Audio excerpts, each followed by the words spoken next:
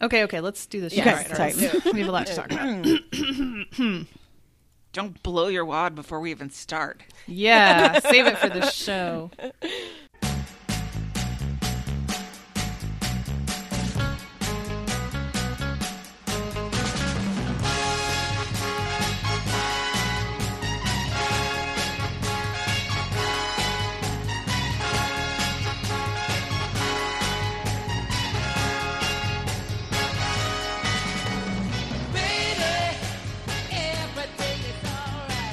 This is Meredith, the MVH Van Harn in the Michigan Studios in Detroit, and this show has everything. Royal talk, Oscar talk, lady talk. Ooh. In honor of Women's History Month, we've kicked Bobby to the curb and summoned the coven for a show about some of our favorite and least favorite things about our lives as women. Because, in the immortal words of Tina Fey, we can all agree that this is a great time to be a lady in America, and not just because of that new yogurt that makes you poop. That's the second half of that quote, you guys. I don't think I knew that. I had to look it up. I hardly need to introduce the coven at this point, but I'll do it anyway, and I'll do it in random order. So in Middle Age Momish Studios in Austin, Texas, keeping you on your toes, it's Hillary Livingston Butler. Hi, guys. Yeah, being a lady is just fucking fantastic. It's so much fun. And in Girl Scout Central Studios in Linwood, Washington, it's the nice lady, Christy Wise. Hello. Hello. And then, of course, you never go last, Anne, so that's why I made you go last. In Stick of Butter Studios in New Brighton, Minnesota, it's Anne the Mastermind Lundholm. Woohoo! At least I don't have to get permission from my husband to open a bank account anymore. Yay! Yay! You've come Progress. a long way, baby. Today on the show, we've got some small talk for you, including some cursed subjects that we may or may not be allowed to talk about. We're going to dig into the mailbag and learn about your favorite movies from the Carolinas or Georgia. Medium Talk's going to involve some lady health topics, and we're going to have a Tishy Recommends as usual, a shameless Amazon plug of the week. We'll do some housekeeping and let you know how you can get involved with the show. So for small talk, Hillary, yes. This is the subject that everyone is talking about this week, right? Yes. Okay. So Christy and I have talked a lot about this. We will let you in to our discussion. So I actually was thinking this morning, I woke up and I was briefly sad that I wasn't looking forward to the Meghan and Harry interview anymore. I rewatched it this morning before recording just because of that. Are you serious? It's like a book where you're like, oh, I wish I could read that for the first time again. Yes. Wow. On the night it happened, I watched it twice because I'm in this like really nerdy Royal Lovers Facebook group, and someone on the East Coast did a Zoom and the live streamed. I haven't watched it any times at all, and I don't really care. So I'm going to let you guys do this. Okay. It went beyond the hype. Like I was hyped up for it, but I really thought all the good stuff was going to be in the ads. Yes, although I will say they do. Oprah and her production company, Harpo, the name of her husband in A Color Purple, they did a really great job of previewing it. You know, it made it seem like, oh my God, this is going to be big, but didn't actually give that many quotes. It was mostly Oprah saying, wow, or are you serious? Yeah. Just Oprah reaction shots to convey what a bombshell this was going to be. Well, they're good for memes. I mean, I've gotten that much my out of God. it. There was memes seconds after it happened. It was so great. The memes were fantastic. It just, none of it is surprising. I think as Oprah said the next day, she was not surprised at these accusations of racism. It was just that they talked about it. Yeah, she was surprised that they actually said it out loud.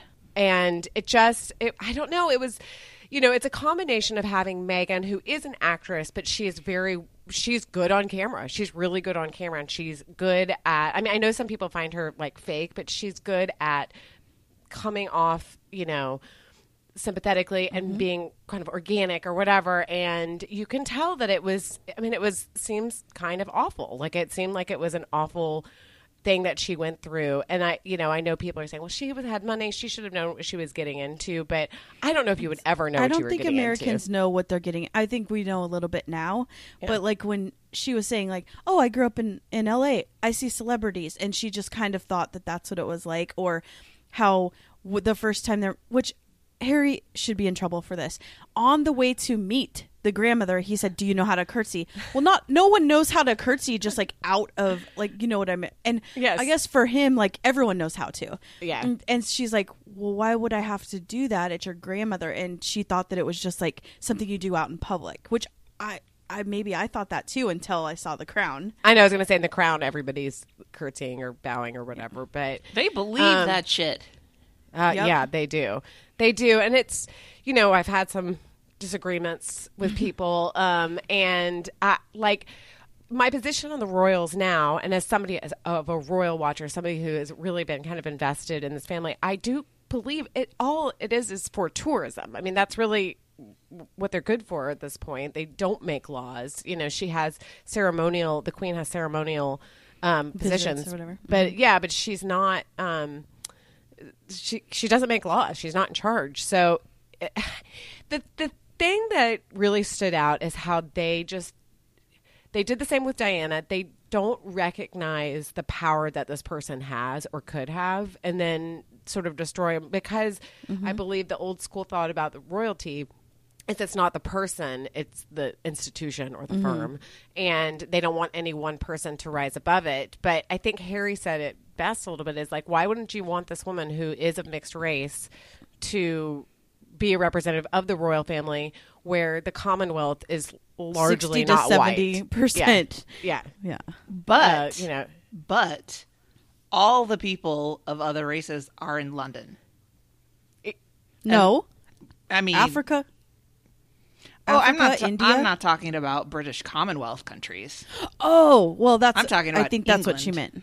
meant. yeah. Well, for sure. You mean like, so you're like in Manchester or like whatever in the north of England? Yeah, there's no black people up there. I No, mean, there no, are, for but sure. there aren't. Yeah. You know, Yeah. it's not Yeah. a diverse place. And No, so no, you're right. Your hub to have the outward facing royal palace as a mixed race woman, you know, a lot of racists there. There are. I mean, at my old Nobody in job- Africa cares about the royals. Well, I think, you know, they always say like, oh, we're going to do these tours. You know, they go to Australia or New Zealand or whatever. Like, she should be a good representative. But it's, you know, they drew comparisons of when Diana went to Australia with Charles and she was the star, and it like pissed them off that she shined so brightly. They move so slowly. But no, we live, obviously America is extremely racist, and we have our own set of problems.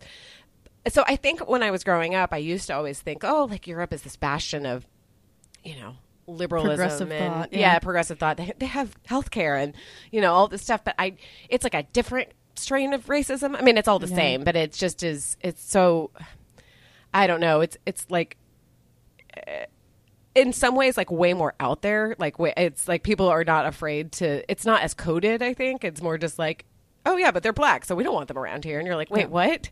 But I used to work with this company at my old company, and there was a guy that was from England there that lived in America. He was one of our contacts, and it was right when the wedding was happening, and we asked him like, oh, are you excited about Meghan Markle? Like, that's kind of fun. It's, you know, a little bit different. And he said, how would you feel if your child brought home a black person to marry? And we were like, Fine. Bye. I know. It was Why would I have any thought? honestly shocking to me. I was like, do people think that? Like, is that anyway? I bet a billion people think that. I know. I mean, I think I was just so naive to it. And, you know, I think there's been a lot of articles about like how it's the one drop rule. You know, it's like she has, you know, I mean, aesthetically, she doesn't look, you know, she doesn't have like super dark skin or anything. Not that that matters, but it's like all that matters is she has like one drop of black blood in her, and it makes her like, it tarnishes her to them. Also, I think that people were able to like let her pass, like, oh, she looks white, until the wedding when she celebrated her blackness a lot, and they just had it all out there. And then people are like, "Oh, I do not like this don't anymore." want it like that, and though. that's when all the bad stuff started coming out about her. You know? Yeah. No, I mean, whatever. I mean, I think well, the interview was great. It was very, very, very entertaining. And it was very, I actually think that maybe it'll be something that I don't think it's going to change the royal family, but it really makes people think a little bit about it. And I think that in America, especially, people are reflecting a little bit more on their relationship to the royal family. And it's hilarious that all of a sudden conservatives are like royalists now. Right? They're like, how would you feel that this is their industry? I mean, this is their. Oh, they're racist. We're with them. I know, Right. exactly. But they don't know Suddenly how to feel Ben about Shapiro's it. on their side. Yeah. Oh, totally. Totally. But yeah, it was really good. And I mean, bottom line, the memes were just fantastic. It's like all of were you silent or were you silenced? With the eyebrows. And then there would be all these Twitter memes. It's like me talking to the lambs or Or what about the latter is true? That's really funny. So yeah, it was, I mean, I don't like to revel in her or their misery, but it was entertaining. It was the first time I felt definitely in coronavirus times / just in a long time that there was a monoculture thing, which is kind of fun to have, where everybody is watching the one thing. Everybody's talking about the one thing. Almost everybody. I know. Thank you for saying that I know. narrative. The best was watching Twitter because every hour a new set of people were using the hashtag. And then in the morning when the British people got it, because though they just basically got the same feed as we got. So that's you've probably heard about, or maybe you haven't, British people freaking out about our commercials because they're all like drug, like those are the only people that could afford to advertise during it. So they're all for medicine. They're like, why are people advertising drugs on TV? That's something you hear from Europeans about American TV all the time. It's so because gross. It's so foreign. Yeah. It's illegal, I think, right? Yeah. So then Direct marketing to consumers is not a great idea. No. their tweets were very, so everyone was like supporting, like the Americans, it seemed like, were supporting them a lot and just like in shock about it. And then in the hashtag in the morning was like, how dare they do that, So it was very different. But yeah, it was. I said it was the MASH finale of coronavirus. Hopefully it is the finale. I know, God. Moving on, and we will be brief on this because it has not happened yet. But on Monday, early-ish in the morning, the Oscar predictions are coming out, and it's Christy and my time to shine. Our favorite season, award season. Award season. Christy has seen you've seen way more movies than I have. Yeah. But we're going to just do some brief predictions of like, I would say like, let's picture actor, actress of what is going to be nominated. So Christy, you can take it. Okay. I just put, I think one each. Movie, Nomadland, and Judas and the Black Messiah definitely will be there, or should. Actor, Chadwick Boseman will win. Yes, for sure. And also be nominated. And actress, Frances McDormand. I know, which is sort of crazy. At first I didn't think Frances McDormand would win because I thought, well, she won not that long ago. But everybody says, I didn't see Three Billboards. No, I haven't seen it yet. Is it good? So good. Oh my gosh. Okay, so I think for Best Picture, I actually think Nomadland will probably win. I think there's like a case for A Promising Young Woman, which I have not seen, but people are kind of like wowed by it. Or just sort of like shocked by it, I guess. For actress, Chadwick Boseman will definitely win Best Actor. Like that's just going to happen. There's nothing else that's going to happen. For actress, I think that Frances McDormand will win, though I have heard if Andra Day gets nominated that she has like a chance because I don't think the movie is so like great that I've heard. It's the United States versus Billie Holiday. Yeah. But like she's sort of outstanding in it, and the only thing that knocks Frances McDormand is that she's won twice previously, so whatever. So anyway, we'll see. I think they might be a little bit later now, but I used to wake up so early to watch the nominations, like a little kid. I'd be like, yes, I'm so excited. Yeah. But what we did want to say is we'll have a more in-depth once we know the nominations, and it's right before the Oscars of who should win and who will win, like we did last year. Yes. And also have a live Facebook Yes. thing like that we did last year. Yeah, it was really fun. Yeah. See, guys, we were quick. We did it.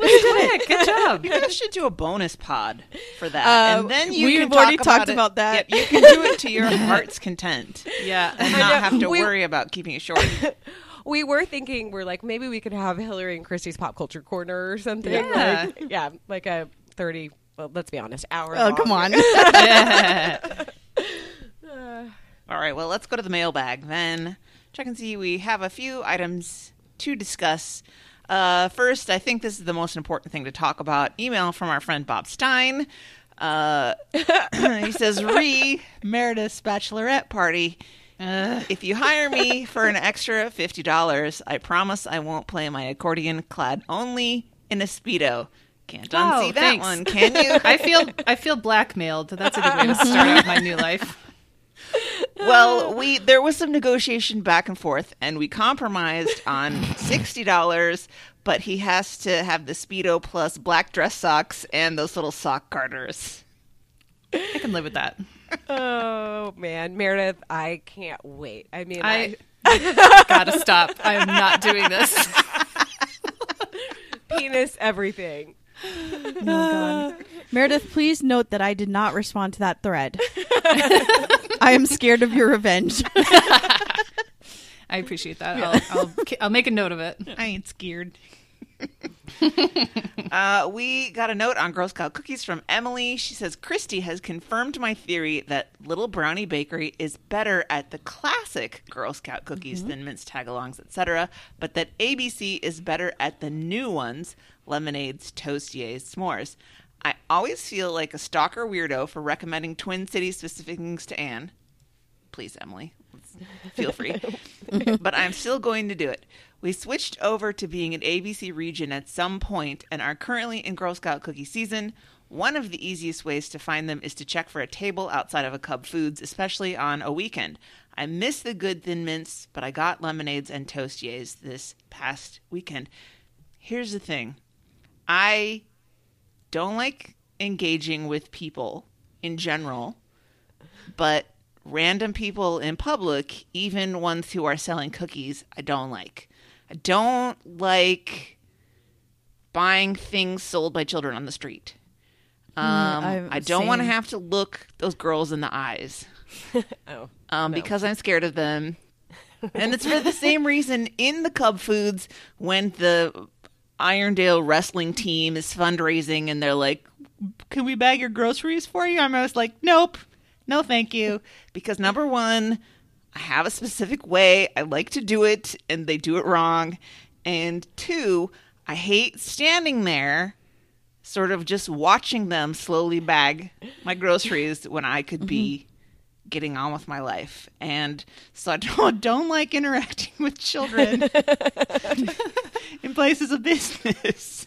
I think that makes sense. I feel the same way. And so when we used to have to do booth sales, it was excruciating for me. I would be like, I'm going to sit in the car because you have to have two parents, one to be there and one to like take over if they have to go to the bathroom. So I'm like, I'm the bathroom parent. You're like, fine, I'll do it. Yeah. I mean, there's nothing more cringy than having the kids count the change, especially when they're way younger, like second grade, and they're like, "Fuck!" Like it was so bad. I hear you, Anne. But also, it's weird that they're doing booth sales there. We're not allowed to. I don't know. I mean, not inside. It's going to be outside, but I know, but same. I don't know. They won't Well, let us. You're safer out there. Yeah, that's in true. Washington. I think the change situation is better since they went to $5 a box, unless they've gone up again. So much better. Yeah. Yes. Yeah. I mean, when it was at $3 and $4, that was hard. Oh yeah. Or when some were $4 and some were $3 and some were $5. Like, no, just no, make no, it no. across the board. No. Yeah. No. You can't expect that of 7-year-olds to deal with that. This is the last weekend of Girl Scout cookies, and I'm so excited. It's done. I want my office back. I want my weekends back. Yep. All right. Continuing with letters, we got another note from Bob. His Carolina/Georgia movies, which we'll get to more of yours in a moment. He says South Carolina, Prince of Tides, Georgia, Driving Miss Daisy. I wonder how that holds up. in these days? Probably not great. Not great. I've seen it not like super long ago for some reason. Like it was just on. I was like, oh, I remember liking this movie. I was a big Jessica Tandy fan when I was a kid. Yeah. Like she was like a She part of our appeals to your lives. demo. Yeah. As we all, Yes, exactly. we're all big Jessica Tandy fans. But I think it's not bad, but it's very, a little white savior-ish. You know. But Morgan Freeman is a really good actor, so he's really good in it. And Jessica Tandy's a really good actor, but yeah, it's like now I just think of the music. Like I just think of the score to it. It's like boop, boop, boop, boop, boop, boop. Yeah. But interesting regardless. Maybe we can go back and rewatch that. Yeah. Thank you for that, Bob. All right, last one is for our dedicated listener, Martinez, who sent us a throw your phone that said, "Dear Sir or Madam," starting off well, "I am grateful for you checking this letter out. Please read this letter carefully since this is an urgent case. We are a Chinese domain registrar. Recently, we received the registration request from Cafe International Limited." What a name. "Applying to register 10710 brand and domain names which have same main body as your company's name. We send this letter to confirm with your company whether or not you authorize them to register those names. Please give me your thoughts ASAP so as to let us carry on. Thanks. Best regards, Martinez Dow." Now, I did not. Let us carry on. I did not copy and paste the link that Martinez sent for us Why? to click. So, I mean, Christy, you have the most to do with The 10710 Yeah. brand. Did you authorize them to register those names? Of course. Why wouldn't I? Is Martinez Sounds like a good deal. Traditionally a Chinese first name? I mean, is this the Asian convention where the family name comes first? So Yeah, maybe. possibly. Possibly. So I guess we'll have to. See what kind of squatters show up on the different 10710 brand. domain names. What could possibly go wrong? I'll just give them our passwords and stuff. Right, exactly. Is that a bad Yeah, thing? that's fine. I'm sure it'll be fine. Okay, question of the week responses. Again, as we mentioned, that was, what movie makes you think of the Carolinas or Georgia? Ellen, our South Carolina belle, was on top of this. She says, uh-oh, this one's going to make me mad. Don't get me started on Kevin Costner in Bull Durham. Every man's like, they're like, if I was going to be gay, then Did you hear Mike Frizzell getting indignant over that comment? She says, agree with documentaries noted above. Shag the movie was a very niche representation of one part of South Carolina. Midnight in the Garden of Good and Evil actually looks like Savannah. George Washington and All the Real Girls. The director did a bunch of North Carolina focused stuff. And then she says, "I'll be back." I love the threat. Yeah. Daniel says it's on the nose, but, and then he posted a picture of the poster for Gone with the Wind. I'm really surprised that none of us, I mean, it didn't even come up. No. Like, it wasn't even like bandied about at all. And all of a sudden I was like, oh yeah, duh. Yeah. I forgot about that. It's not particularly complimentary to the South, No. but that's not really what the assignment was. It's what movie makes you think of the South. If it's Yeah. overt racism and the Civil War, then I would say that Gone with the Wind fits the bill. Yep. Charles says Color Purple, Idlewild, ATL, Big Mama's House, Medea movies. You know, that's I true. can see that. Yeah. Those Medea Yeah. movies. Good point. And also the savior of Meghan and Harry. He's the only one that provided security for It's them. so weird. It's so weird. Tyler Perry. Who I knew? had more questions about I that. know I did too. Tyler Perry is an interesting guy. I have complicated feelings about him. Me too. And his relationships towards women in general, but Yep. whatever. That's for another time. Kelly says Midnight in the Garden of Good and Evil. I mean, maybe we should have watched that, setting the Kevin Spaciness of it aside. Maybe. Yeah. Well, he plays creepy in it, so on the nose. I mean, we're not being asked to root for him. Right. Bree says, I Know What You Did Last Summer, set in a North Carolina fishing town, and Sarah Michelle Gellar as the Croaker Queen is classic. I think I've seen it. but I was never into teen slasher movies. Me either. I hate jump scares more than I can even explain to you. So I just I can't. I mean, before I saw Get Out, I had to pre-read when the jump scares were. Because I was like, I want to see this movie. I just need to be prepared. That wasn't too jump scary. It wasn't. I just knew that there was going to be some because Yeah. it's like integral to a horror movie to have at least a couple. And there's like 3. And This is happening in Buffy. I'm in the last season of Buffy right now, and it's really scary. Mm-hmm. It's getting really creepy and really jump scary, and we watch it right before bed, and I'm always hiding under the covers. Oh, no. You got to be careful with that. That's going to get some I know. weird dreams in the mix. I know. Amanda says Prince of Tides, although I remember the book better than the movie. I mean, I think you're doing better than any of the rest of us, Amanda. We don't remember either of them. Yeah. Rosemary posted a picture of the poster for Shag. I'd never heard of this movie. And I hadn't then either. There's like 4 people in that thread. Talking about it. It's a subculture. Maybe it's like, I don't know. I don't know when Ellen graduated from high school. Maybe it was a class of 1997. Really leaned into the movie Shag. I thought I had never seen it, and then I watched the trailer, and I remember I watched it. It was good. Hannah says Nights in Rodanth, or is it Rodanthe? I don't know. Maybe I don't it's know. Rodanth. I love the ocean. Here's a fun fact. Rodanth is in the Outer Banks, and it's right next to a little town called Waves, and my mom's best friend owns a house there, like a big vacation rental house, and I've stayed there, so Fun. I've been in that neighborhood. It was October, so it's Oh. not nice, but Yeah. you got to go stay at the vacation house in the off season. Heather says Cape Fear. We didn't think of that one either. I know. Lane said Forrest Gump a bit since it starts at the bus stop in Savannah, fried green tomatoes, and Monsters Ball. Oh, gosh. I do have to correct. Fried green tomatoes is Alabama, Birmingham. Yeah. Monsters Ball, that's a tough one. It's a tough movie, but that is. Monsters Ball is a movie that I saw exactly once. She did an amazing job. I will never see it again. That is just not a movie. You see those movies that you're like, I'm glad I watched that. I Yep. never want to see it again. I don't need to visit that one. And Peter Boyle plays the racist father, Yes. and he has a line in there that is so racist and sexist that it will never leave my brain, and I'm not going to say it because it's gross. And then, of course, Billy Bob Thornton. Ugh. Yes. Ugh. I know.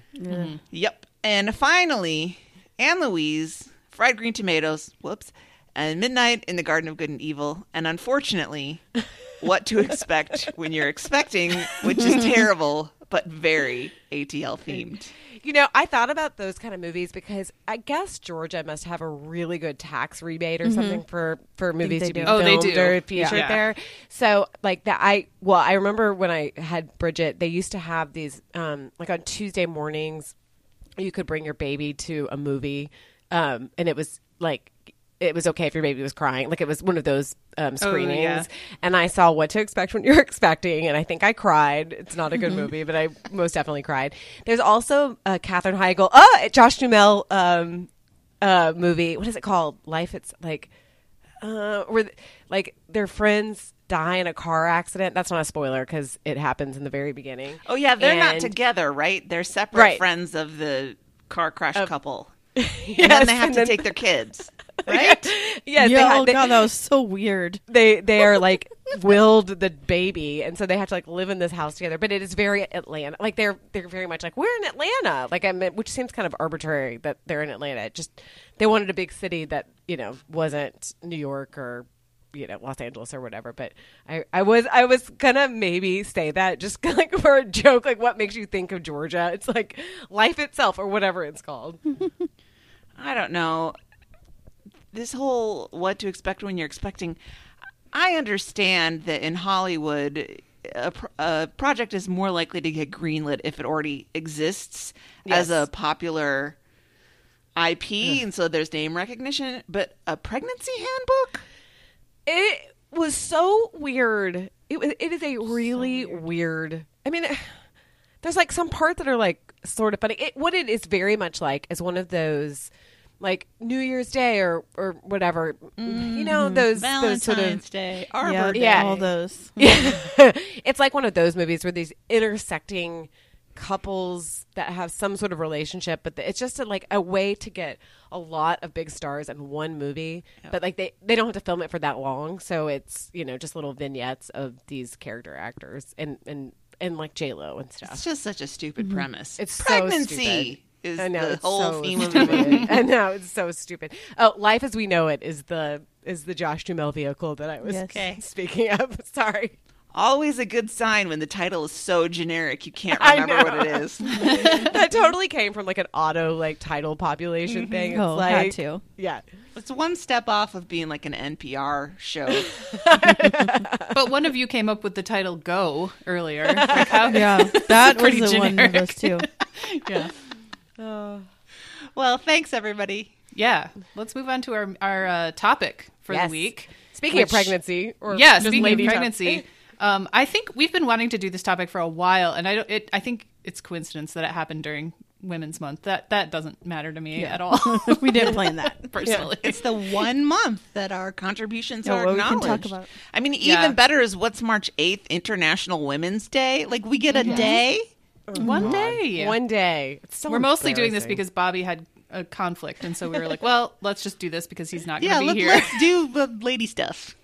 Yeah. Yeah, because whenever we talk about it on the call, he's like, "I'm still here, guys." Yeah. Bobby's pretty Boring. good though. He's Yeah. pretty good No, about he lady is. stuff. He doesn't is. get squeamish. Like, we could talk about our periods in front of Bobby, and he'd be okay. Yes, I think it'd be. Yeah, I think he would deal with it. He's a grown up. Yeah. So if you're a man or a man identifying person, don't be grossed out. We're not going to be gross. We just want to talk about some lady stuff in a No. frank way. Hopefully, And it'll part be of- helpful. It'll be interesting and helpful for everybody. Yeah, and this came up because we thought, there are several things that women all over the world go through but don't talk about all that much, and you don't hear that much about. So we wanted to kind of add our voices to that. And so there are a couple of topics that we came up with, and the first one is the wonderful world of mammography. Who wants to talk about that? Because I've never had one, and I'm afraid, and I'm getting to the age where I'm going to start needing to get them. Well, Christy may have a different story from me, so I'll just say I had my first one in October, and it was totally fine. It didn't hurt. It took 15 minutes, and I was done. Nice. Nothing to be afraid of. No. And sort of like my first one that I got last year was I had the same experience. It's totally fine, in and out, really easy. Although I remember you talked about how they told you not to wear deodorant and you forgot, Yes. so you wore Yes. deodorant and then you panicked. And so I had that in my mind the whole time. I was like, don't wear deodorant, don't wear deodorant, don't wear Deodorant. I know, it's so a part of my getting ready. Okay, put my deodorant on, and yeah, as soon as and I did it again. I forgot my own advice when I went in for the second time, and she was like, "Are you wearing deodorant?" What is the Yes. purpose of that? Because the aluminum in it can cause positives. Oh. Because they look in that part because there's lymph. How do you say it? There's lymph nodes, yep, Yeah. in your armpits, yeah. I wonder if that's how this antiperspirant breast cancer thing Probably. Oh, that could be. That makes sense. started, or maybe Yeah. it contributed. Chris, you want to talk about your first time? Okay. Yeah, the deodorant thing. I was like, oh my gosh, and it wasn't. My first one was at 3, so I'm like, I can't go. You can't all wear deodorant day. all day. So I just changed my routine where I put it on in the morning and then showered right before. I don't know. I'm weird. So I went in. I was supposed to go last year because my doctor says that she doesn't recommend until 43, because the earlier you do it, if you don't have family history or whatever, the earlier you do it, the more false positives are likely. So I was going to do it last year, and then quarantine happened, so I did it this year, and it didn't hurt. It just was very awkward. You're wearing this cape around your neck. And then she was pulling at my nipples to get them situated. Oh yeah, I mean they just handle your boobs like it's nothing. They've handled thousands of them. Yeah. Yeah. And you're like, And it- okay, well, this is my boob. Yeah.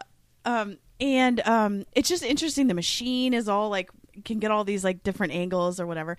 And it didn't hurt at the time, but that night I was like, this is sore, but in a way that like a dumb boy like fondled too hard. Like, you know what I mean? You played Tune in Tokyo Yeah, and he exactly. wasn't doing it right. Really terrible makeout session with a dumb boy. Like, that's how it felt more.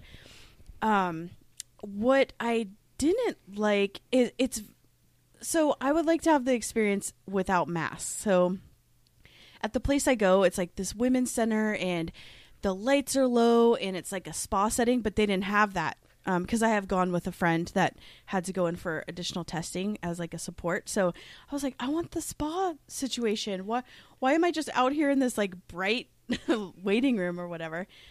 And then I got that, and I was so anxious that they were just going to find cancer and tomorrow I die. Like that's You're just riddled with cancer. exactly. Like they're just going to, my boobs are full of cancer and I have to make the decision whether I'm going to spend millions of dollars on chemo or just die. Like that's what I decided. And then I get a call, what was it, like 2 days later, and they said, you need to come back in for additional testing tomorrow. Like right away. Don't like that call. I felt bad because Hillary will talk about hers, but I can't even imagine your situation. So I was like, okay, I'll come in right away. And then of course I have all night to think about like, oh yeah, I'm dying. Well, this is it. This is it. This is it. And I didn't know actually what they want, but on the phone they made sure to say, and this is different than a mammogram. In case people don't know, mammograms didn't used to be covered mostly by insurance, but now they're free. Thanks, Obama. So they wanted to make sure on the phone that I knew that this is not covered as like a normal mammogram Oh, situation. this is a part of your preventative care. Exactly. Anymore. It's not preventative if you actually have a tumor or a lump or anything. This is so crazy. Like, if it's preventative, it's free. But if they find a problem, that's not preventative. Now you got to pay for it. What the fuck? I would love to know how many people die because of this. Like, it's disgusting. So I went in and I got the spa experience this time, which was nice. It was a robe like put in a heater. So it was so nice, and sat around. And they used to have like a little coffee bar, coffee, tea, like cookies, but of course they don't have that now. But I went in and the lady was not gentle. It was like, and then I was like I had the mask on and I was like, it hurt so bad because she was just pushing so hard, and I'm like, okay, well, it hurts, so that means it's a giant tumor. Like, my boob is just a giant tumor. Like, that's what's happening here. And then she's like, okay, and then left. This lady needs to be fired, right? And so I'm just laying there like, oh, I'm done. You're like I'm vibrating. crying. You're so Yeah, nervous. I'm crying. I took off my glasses because they were fogging up because I was like hyperventilating under the dumb mask. Aww. And then another doctor came in and did some, and she did it gentle, so I know it's possible, Of course. for it to be nice. And then she's just like, okay, come back in 6 months, you're fine. And then yesterday I get a bill for this. I will read it to you. With insurance, I have pretty good insurance. $511.86. And I think the original was, let me see if I can see before. I bet you they paid for like half of it. $1,100. Yeah. So if you have something concerning, the first payment you have to pay without insurance is $1,000. Oh my god. That doesn't even count like you have to get a biopsy as the next thing. Like, it's gross. It's really, really gross. Can we circle back for a minute to how the first lady was not gentle and the second person was, and so you know that it can be gentle? It's like you should be able to rate people. Like, my dental hygienist is a little bit pokey sometimes. And I don't know if it's just because she's pokey or if it's because my gums are sensitive. Like, I have no way to tell if this is normal or not. So for the same thing with this, is the hurting normal or is it not normal? How can we know what we're supposed to expect? Exactly. I know. Well, and after I said I was freaking out, almost every one of my friends said, oh yeah, that happened to me. I didn't know that this was a common thing, that after your first one, because they don't have a baseline, right? They've never seen your boobs before. So anything could just be like a muscle, or it could be anything. Or dense breast tissue. Exactly, which is what they said I had. So they don't have a map of what it looks like. And this was normal. Oh yeah, I had to do that. It was fine. It was fine. You know, they do this to everyone. Why don't people talk about this? This is why I wanted to bring it up, because you don't have to freak out. It is normal for the first time, especially younger breasts, which is, you know, any 30 to 40, even 50, like can be youngish. It's normal. I like the idea that I have young boobs.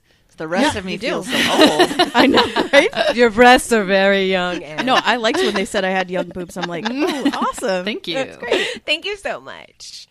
Well, piggyback on that, I had a similar situation right before Christy, but I had actually gone in. Like I said, I'd gone in last year for my mammogram, and it was easy, no big deal. Though I did see in the letter, it's also really weird. They send you a letter sometimes to, like, if nothing is wrong, they'll send you a letter that's like, you have, why is it a letter? Like, send me an email, or like, you know, Athena Health or something. It seems very antiquated that you would get a USPS letter.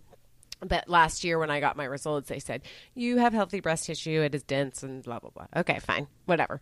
So I did my mammogram this year, and I was very cavalier about it. Like, whatever, no big deal. Christy, go get yours. It's no big deal. It's fine. And then set the scene. I was delivering fucking plants for Christmas gifts for work. Like, I had been driving around all day, and I was on my last delivery. Like, I worked at a florist. I was, like, exhausted. I'm kind of like, yes, this is my last one, trying to look for parking. I get a call from a 512 number, and this is maybe 3 days after my appointment or something. And I have a 310 area code, so that I've held on since I lived in Los Angeles.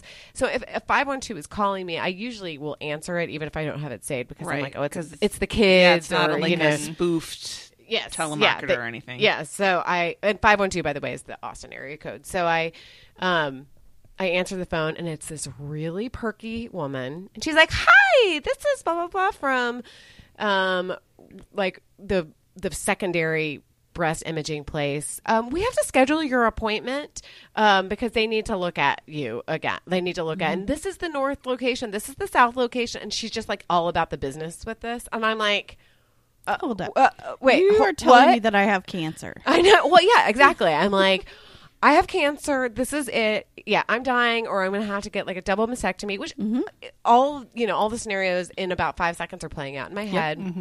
I just park the car, and I'm just trying. She's going through all this stuff, like, okay, and this is your information, okay, and giving me the COVID precautions of what I'm supposed to do when I get there. And I'm like, okay, like, I just need to get off the phone right now. Like, I need to call my husband. I need to get off the phone. And so and this was also like, I think it was December 19th, and they couldn't get me in until December 29th or something. And I was like, thanks for 10 more days of Christmas. cancer. 10 days of anxiety. I know. And she said, we'll call you if there's, any cancellations or anything, so you can get in. And whatever. So I hang up the phone, call Dave. I'm bawling. Like, I can't get it together. I'm just like, and then I called the doctor. I called the nurse for my doctor. And of course, you always have to leave a message and they call you back. I would like to hear a recording of that call, because I'm just crying in it. And I'm like, this is Hillary. And so she calls me back. The nurse calls me back really quickly. I think probably because I scared her on the recording. And she said, listen, I can't guarantee you that it's nothing, but you would be so surprised at how much we see this. It is like, something like 60% of women have to go back for a secondary thing. It's not like, I don't want you to worry about this. So that was actually very comforting to me. And she kind of explained what they saw or what they thought they saw. And she said it could have been just like a bad angle or blah, blah, blah. Okay, fine. So at that point, I really had to decide, like, I have to put this out of my head. First of all, because it was Christmas coming up, I needed to be there for my kids, or I couldn't, there was nothing was going to happen by me hyper focusing You on had to this. make the Christmas magic. It has to be the last Christmas. Yeah. I know. This is mommy's gone. So the 29th rolls around, and I was just like I was so nervous. I was so nervous all day, and it was at 2, which I hate when I have an afternoon one. I'm like, can I just not get this done in the morning? Luckily, the place was really close to my house. It was like a 2-minute drive. So I go there, and I'm just like, I can feel myself vibrating when I get in there. I check in, and it was kind of one of those spa-y kind of places. It was very like Real Housewives of Austin, like kind of like blingy, sort of like, this is what ladies like, right? They like crystal chandeliers and, all that kind of crap. And so I go in, and she said, okay, well, what's going to happen is that they're going to do whatever, the 3D scan or whatever. And, if they think you need to go in for the ultrasound, then they'll do that.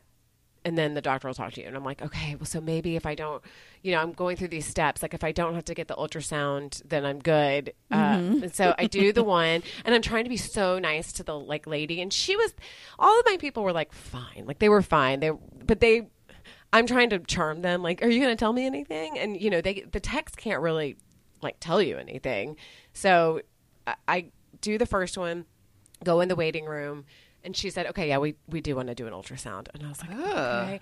And I'm kind of like, bad. I know. And I'm like, okay. And so I'm like, and I walk in, and she said, I think it's okay. I think it's okay. I mean, I can't tell you that for sure, but I think it's okay. So at that point I was like, okay, I'm just going to take a deep breath. Another woman does like an ultrasound on my boob, and it felt like when I was pregnant, except on my boob. And I'm like, does it look okay? And she just looks at me like, I can't tell you anything. I'm not the doctor. Like, okay. So I'm waiting in. Luckily, nobody made me wait. Like this whole process, beginning to end, was maybe 30 minutes. So it wasn't like I was waiting around for a super long time. And then the doctor came in. She was the best one of anybody. Like she was amazing. She came in, she said, oh, we don't see anything. It was just, we just think we got a bad picture. And I didn't cry, but I just went, oh God, thank God. And she was like, I know it's really stressful. I said, I'm not usually a bad patient. I'm not usually like a freaked out patient. I just this was really scary, and I had no idea what was going on. And it just seemed scary. And my sister had breast cancer last year. And so, and luckily she didn't have, she doesn't have the BRCA or anything. So it wasn't, there has been some family history of breast cancer, but not anything like so crazy. So anyway, it was like a big sigh of relief. And I got really drunk that night. Cause I was just like, I need to channel my emotions into something. But it was relieving, but it was also like, yeah, people don't talk about this. A lot of times you have to go and you move so quickly, even though we all have very young breasts, you do move so quickly into like a perimenopausal state or whatever, when you have to start dealing with this stuff.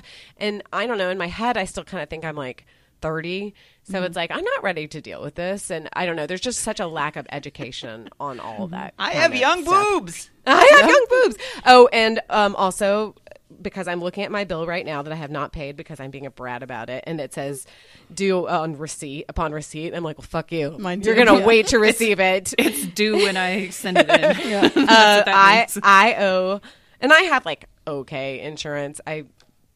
It's fine. I owe $633.91. And like Christy, mine was about $1,000. My adjustment was $363.09. So yeah. I think, Hillary, I think that because I also had someone close to me get diagnosed the same time as your sister. That's right. That's right. So I think that led us to have even more anxiety than maybe we would have. I know. So get it done. It's better to know, but also if there is a follow-up or whatever, reach out to Christy. We'll talk you through it. And it's understandable to freak out, but don't jump to the conclusion that you're dying of cancer already, because that's not necessarily the truth. Yep. And you could have an experience like me that was just completely simple, and then get the letter that says, hey, your boobs look great. They're very, very, very young. Great. I would young. say youngest boobs we've ever seen. When my boobs are practically babies. Hello, fellow boobs. Hello, toddlers. when I was scheduling it, the scheduler lady made a big deal. She said, we can schedule you to get a 3D imaging. And she said, this is a newer technology because, traditionally it's the squish between the two plates kind of deal, which I understand can be painful depending on how sensitive you are. And she said, we like the 3D imaging much better because if you have dense breast tissue, it can deal with that better, but it's not covered by all insurances yet. Some people won't. She told me like 8 times, make sure you call your insurance company and find out if you're covered, because if you're not, then we'll just do the regular one. And it was right on my University of Minnesota health insurance website. It was right there, and I was like, okay, I feel good about this. And that is like, okay, well, tilt to the left, tilt to the right, turn this way, turn that way, and I mean, that's just fine. So I would say if you can, go for the 3D. That's so it was like getting an X-ray. It wasn't squishing? Yeah. Well, there was see, I don't even remember that much because it was so not a big deal. But it wasn't the squishy type thing. It was more like an X-ray. That's what the secondary doctor told me. She said, I put in your notes that your doctor should just... And I guess I should check my insurance, but your doctor should just like kick you to the 3D because it'll be a more accurate representation of what's going on. I'm going to ask for that too. Yeah. I mean, if they're going to make you do a secondary thing and charge you $1,000, then even if it's not covered as well, you might as well go with I know. Right. 3D Exactly. to start with. Exactly. Really bump up my HSA contributions right before. Oh, and I did it in the mobile mammography truck. Ooh. Cool. Because I'd never had one before, so I didn't. Well, and my clinic was closed for the pandemic. They just kind of consolidated a couple of locations. And so I was going to a new one. I didn't know whether they had facilities there or anything. So she was like, where do you want to go? And I just like picked that one, and she said, that's the mobile truck that'll come, and so that's not a spa-like experience. But it was fine. It was totally fine. 15 minutes start to finish, and the 2 ladies were very nice, but like hold your hand enough, but not like treating you like there's anything to be scared of. Like I think it's sort of sad that for Christy and Hillary, when you guys had your thing, that they didn't sort of take care of you emotionally more. Yeah. And I understand that they see 1,000 boobs a day. It's just their job. So it carries no emotional weight for them. Meanwhile, you guys are absolutely freaked out. Yeah. So, because to us it's so personal, to them it's sort of more like de rigueur. Like, Yep. well, this is like every day. Yep. Yeah, That's why I'm always so grateful when I have a nurse, a doctor, or a nursing assistant who doesn't behave like this is super boring and dumb. I think it's such a skill and an amazing talent that some people have to make you feel special, to make you feel comfortable, to Heard. understand what you're going through and trying to make it better for you. They don't all do that. but also to balance that with the idea of, this is just a normal thing. Yes. Yeah, because you need them to be like strong experts. and confident. Yeah. Right? And that will rub off on me a little bit anyway. God bless you, healthcare workers. Yes. I know. Most of you. Well, most. Not the ones who make you scared. No. Well, should we move on to our next topic? Let's do it. Called No, You're Just Fat. This is something that women, of course, and men experience, but I think it's probably worse for women, which is fat discrimination in healthcare. Yes. Yep. And we should say, like, they do the studies and they find out that people who are overweight do have elevated levels of risk for certain things, but that doesn't mean anything for the individual person. Just Correct. because you may happen to be overweight, it doesn't mean that if you lose weight, all your problems will be solved, because that's the complete and total issue. You just lose some weight. And Well, then also, whatever. people are so discriminated against, they don't go to the doctor until it's way too late. I didn't go to Yes. the doctor for so many years because I just felt ashamed. Too ashamed to get on the scale. And it wasn't until I lost weight that I started going to the doctor regularly, because then I was like, okay, I don't have to like feel like I'm a gross person. And you're not going to get lectured to or, you know, feel like, that Well, everything. you're diminished down to like you said, if you just lose weight, everything will be fine, which is absolutely not true. No. And it is. And I did the same thing. I wouldn't make my doctor's appointment until I lost weight or I was at a weight that I was comfortable at, that I wouldn't go in and close my eyes when I got weighed, because for a long time I would just be like, don't tell me. I don't want to know. Like, I know I need to go to the doctor. Just, I don't want to know. Don't tell me. And, you know, they would kind of sidewind around like, well, you know, you're okay. But well, when I was pregnant and she told me like, I was 30 weeks pregnant. So yes, 10 more weeks to go. And she said, you're kind of at the weight we want you to be at the end. And I'm like, what can I do about this? You know, I don't know what to tell you. This is how much weight I've gained, and you're just going to have to deal with it. But even as a non-pregnant person, I remember just going in and being excited if I weighed little, that the doctor was going to be proud of me or something. Right. You know? Well, there is that judgment. Yeah. Or like make sure your appointments are at the beginning of the day. Yep. Don't eat anything. Don't drink anything before you go. Completely get naked. Yep. to get Wear on the your scale. lightest clothes when you get weighed. I remember like you, Hillary, I would say, please don't tell me what the weight is. I'd be like, I'm not in a great place right now. If you could just not tell me what the weight is. And the nurse would be like, okay. But then I remember one time I turned around to follow her to the room, and she had written it in black marker at the top of my page, so big, and my eye just caught it, and I was like, God damn it. I didn't need to know that. Well, I went to the doctor, when I had got my mammogram, like in December, and I had lost some weight, and it was as if like I had solved cancer or something. They're like, oh, you've lost some weight. Yeah, well, and it this is solving everything. There's nothing else that could possibly be wrong with me. And I'm like, no, this is whatever, fine. Like, there might be some benefits to it, but like, this is not a panacea. And I could have had cancer. You know, I could have had breast cancer. It has nothing to do with like. But at least Who cares how much you corpse is weigh skinny. when you're worried about breast cancer? I know. You're going to fit in the casket. Yay! Yeah, I have an issue because I have noticed my primary care doctor is amazing, and I don't run into these issues with her. It's anytime I go to a different kind of doctor or even nurses, every fat person is assumed that they have high blood pressure, high cholesterol, diabetes, and sleep apnea. And whenever I say, no, I don't have those, like, seriously, I had low blood pressure, and the nurse kept taking it over and over again because she didn't think it was real. Well, like, that those can't are be things right.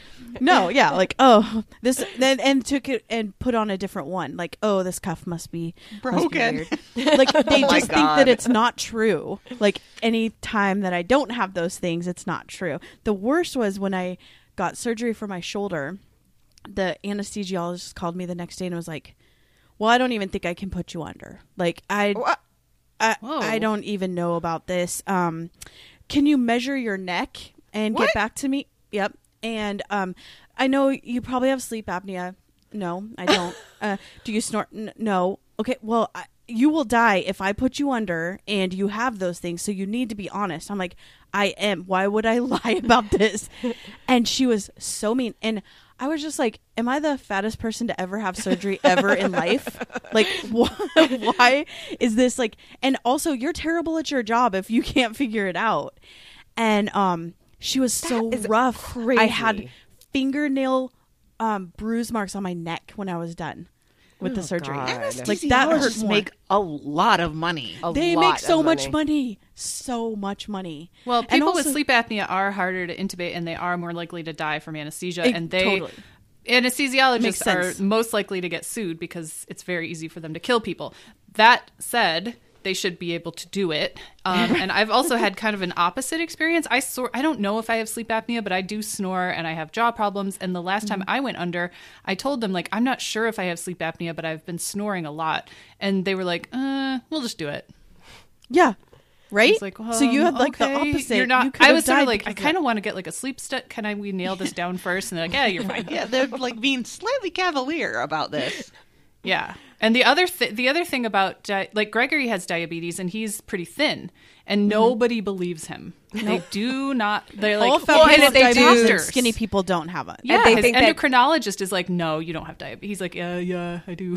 Well, they probably think it's like they're like, well, it must be like type 1. It must be type Like, 1. the Nope. good, Yep. the good kind, like No, the it's like not. yeah, The you didn't blameless ask. kind. Yes, Well, exactly. and almost everyone I know that has diabetes is very skinny and like works out a lot. So I don't even know where that comes from. It's Like, weird. Well, there's a thing called a metabolic syndrome, and I think doctors are taught that is a big problem, and it's always the same constellation of symptoms, and it's just not always. So I think that's a failing of medical education. Yeah, because it's just like correlates. Everything correlates back to that. Yeah. well, also there's a thing where like fat people either like don't feel pain or everything will be solved by getting like losing weight. So I have a friend who went into the doctor and she had a torn meniscus, and what they said is, you just need to lose weight. Your knees are struggling because you have too much weight. You need to. And she's like, no, this is really bad.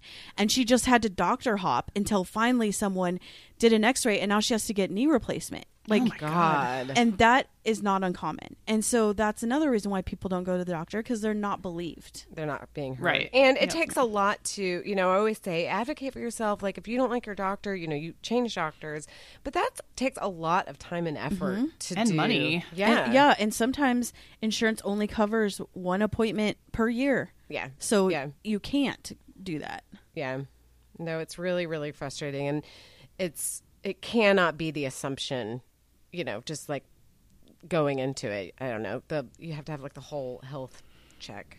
It's frustrating. And I have this really dumb requirement. I don't know if any of you have this, but our insurance to get affordable, it's still expensive, but affordable health insurance every year, the year before you have to go through all these like requirements, wellness requirements, which is like you have to get a dentist appointment and you have to get your eyes checked and you have to do a physical and you have to have blood work and you have to submit that all to, you also have to take like mental health exam, like all these things that you have to submit to the company, and then they give you the cheaper, like it's Yes. almost 3 times more to Wow. not do this.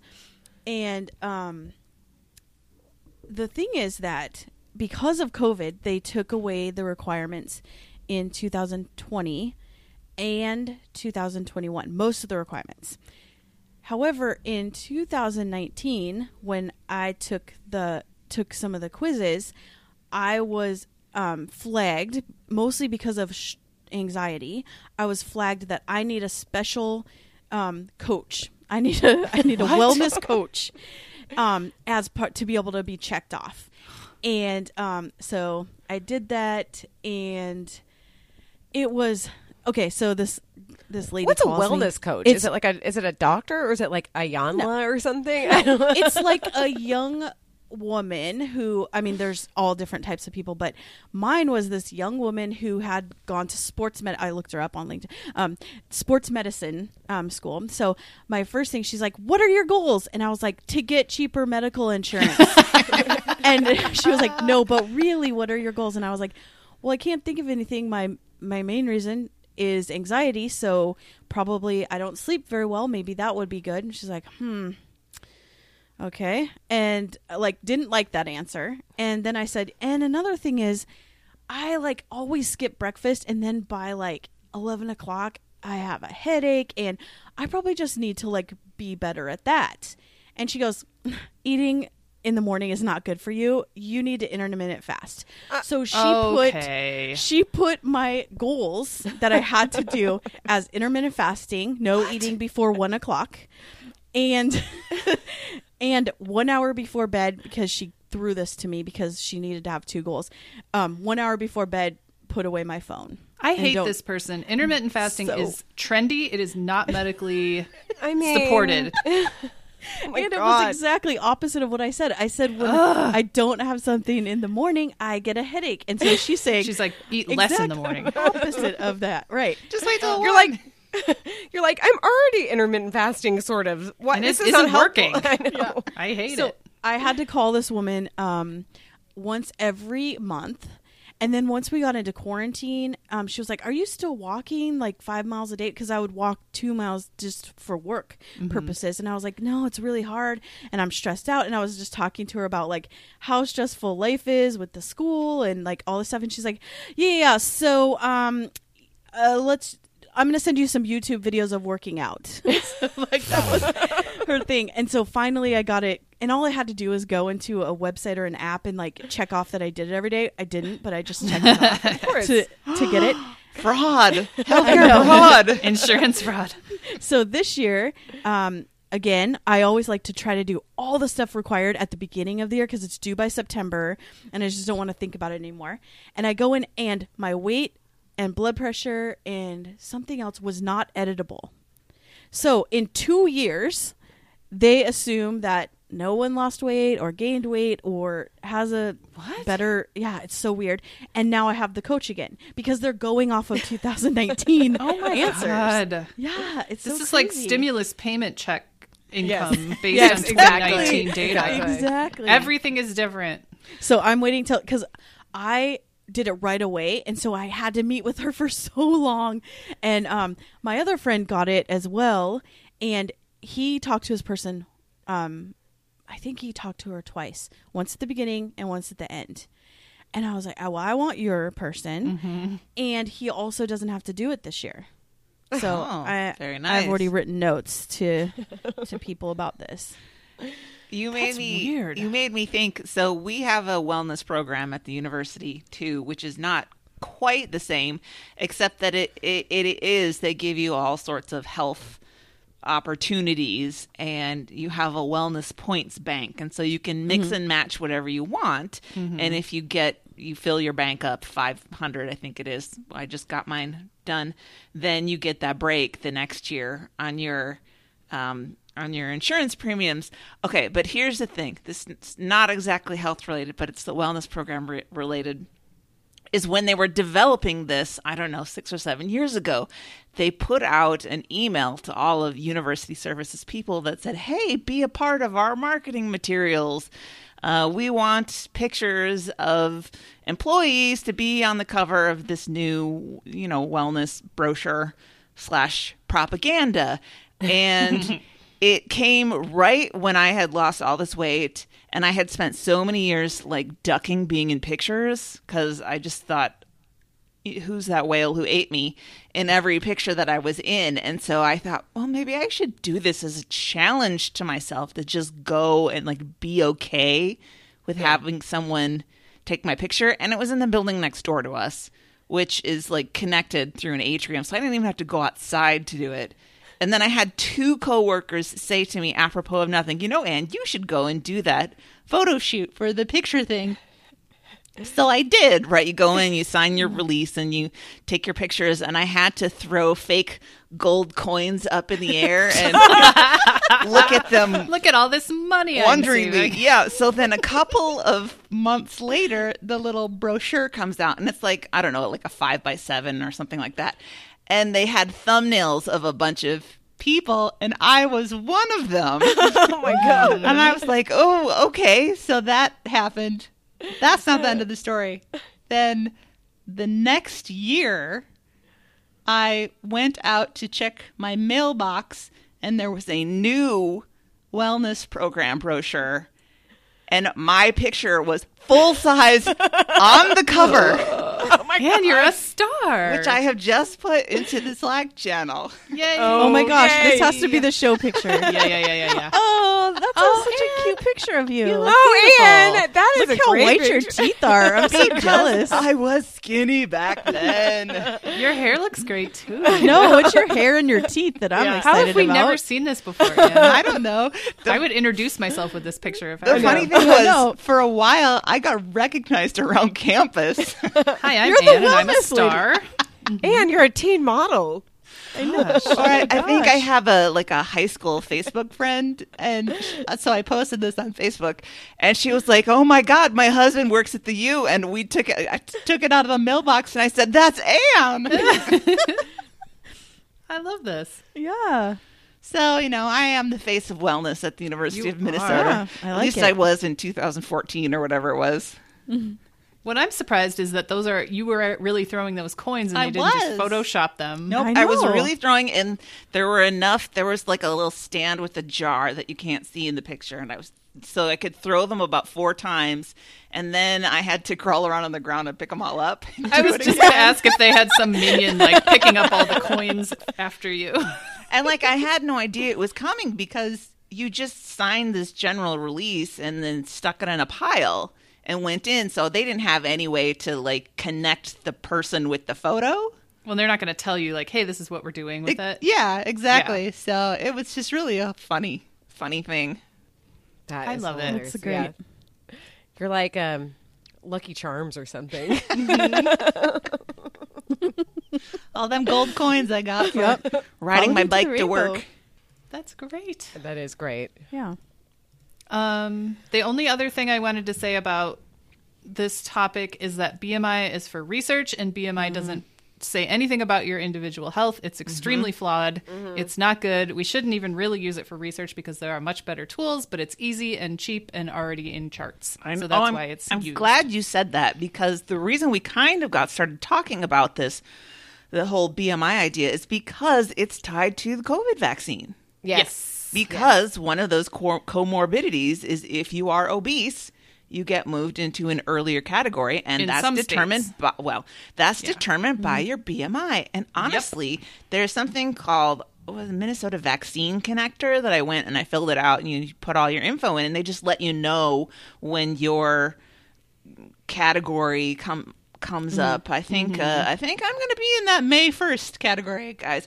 But I had to enter in, do you fit any of these categories? And I qualify as obese.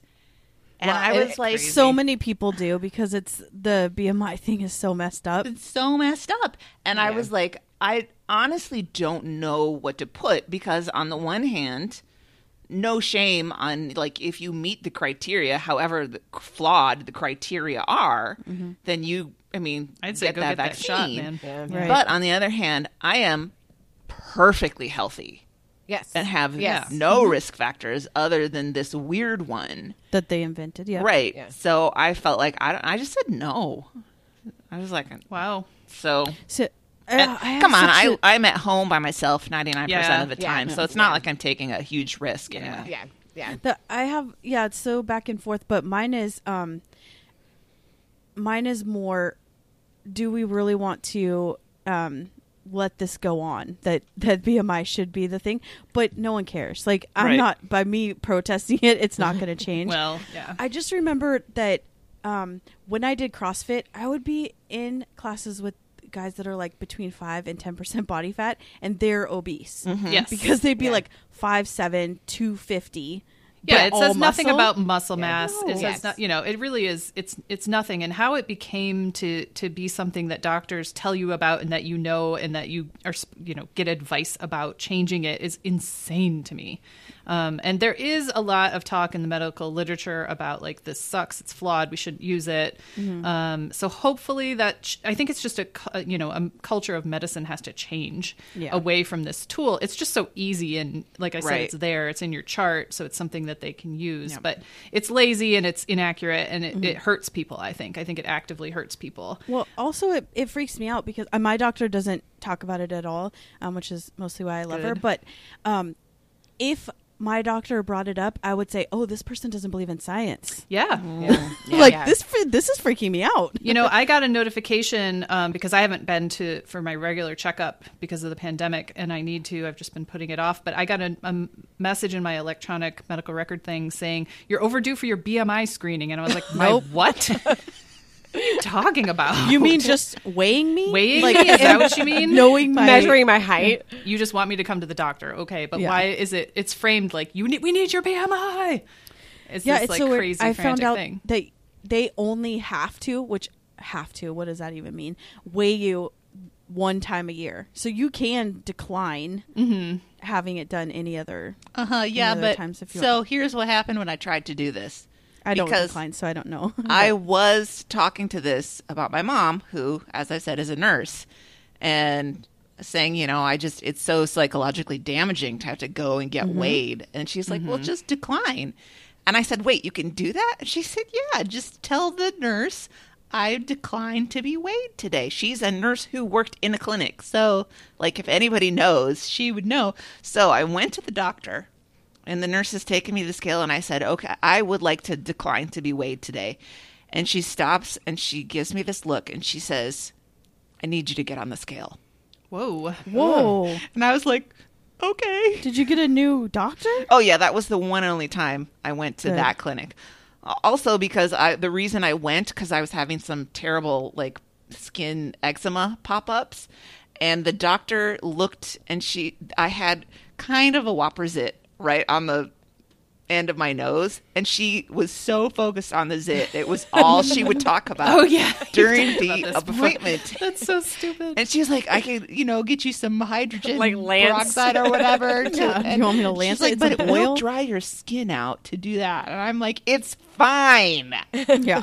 You're the only Not one that why cares I'm about here. this right now. Oh, yeah. I know. I to sort of wrap this up, is I was really frustrated because when I took Bridget to her just her 9-year-old checkup, they didn't mention her BMI to me, but it is on her record, and I was like, oh, it starts so early, and I really am trying desperately to not get her sucked into like diet culture. It's inevitable, but like I don't want her thinking about that. I want her to just live her life and not use the brain space that I have used, that maybe I could be like a multimillionaire now, except that I was like, on a low carb diet or whatever, and I couldn't think about that Starving kind your of brain. stuff. Yeah. Right. On the grapefruit and bacon diet, which I good, legitimately actually. did almost my entire senior year of college. When I finally like quit us. it, my roommate was like, oh, thank God. I have come to hate the smell of bacon so much. That sounds like a Ruined recipe bacon. for That's terrible. I know. heartburn You would to me. think that you can't, but apparently she had had enough of the bacon. The other thing I wanted to say about BMI is it's something I've noticed in the research that I do, and especially at the hospital. It was something that was in, like, I feel like every statistical model I ever ran always had BMI in it, at least as a binary variable, above or below some certain threshold. And what I noticed over and over and over is that people with a higher BMI had better survival rates than people with lower BMIs. And this is something that I just sort of noticed myself, and I started looking into it, and it's not just me who's noticed it. This is like people with a higher BMI tend to do better than people with low BMIs or who are extremely, extremely overweight. So either extreme doesn't seem to be good for your survival, but being overweight seems to be like protective. Yeah. In all sorts of different ways, which is really interesting to me. And it makes some sense if you think about it. You have a little bit more like, cushion. I don't know, resilience. Yeah. I mean, Yeah. maybe your body has to carry around a little more weight. Maybe it's a little stronger. My you got dad some stores. was very, very slender and had to have his heart surgery postponed back when he was in his 50s because he was so thin that he like had no reserves, like nothing to sustain his body through recovery. And they were like, this is not Go a drink good some idea. milkshakes, sir. Oh Yeah. my God. My mom spent years just trying to get my dad to have milkshakes, or saying, how about another helping? Or should we have dessert? Just trying to. Wow. Wow. Fat. That's why I used to make a lot of fruit pies for him, because he thought fruit equals healthy. And so he would gobble down those fruit pies. And I was like, Smart. That's You're what like, I think there's about so much grapefruit butter in gummies.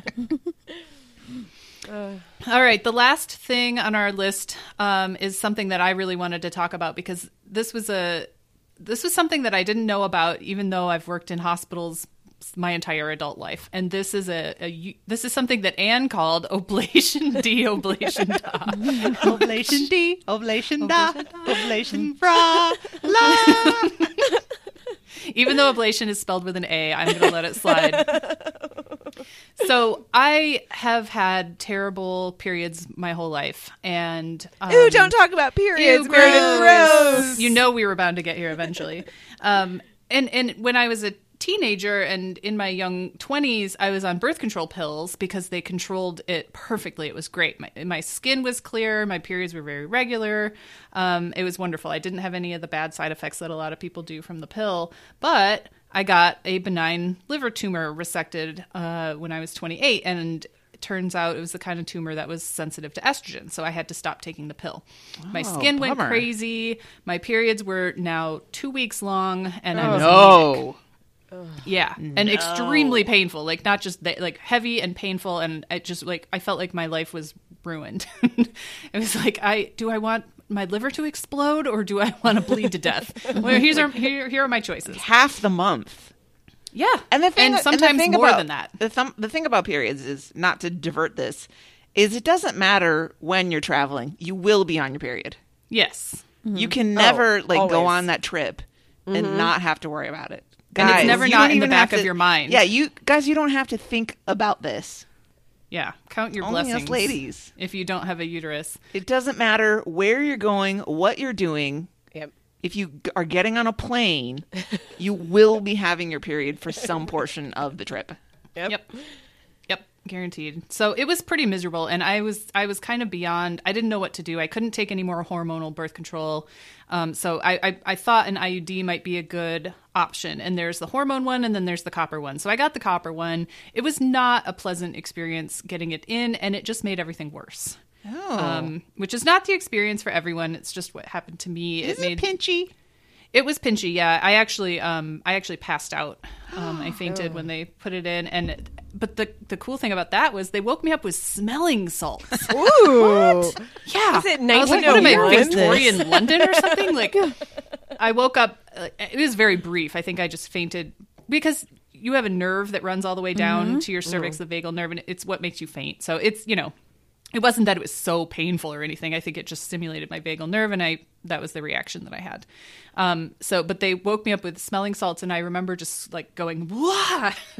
because it really is so noxious. It's so nasty smelling that you're just sort of like, God, you want to turn your head away, so you wake up. So it was a really terrible experience. And then, but I was also very, very anxious about it because I heard that it hurt. And they were very like blasé about it. They're like, oh, you'll be fine. And I was like, I need a Xanax. I'm not doing this until I have some Xanax, and I still fainted.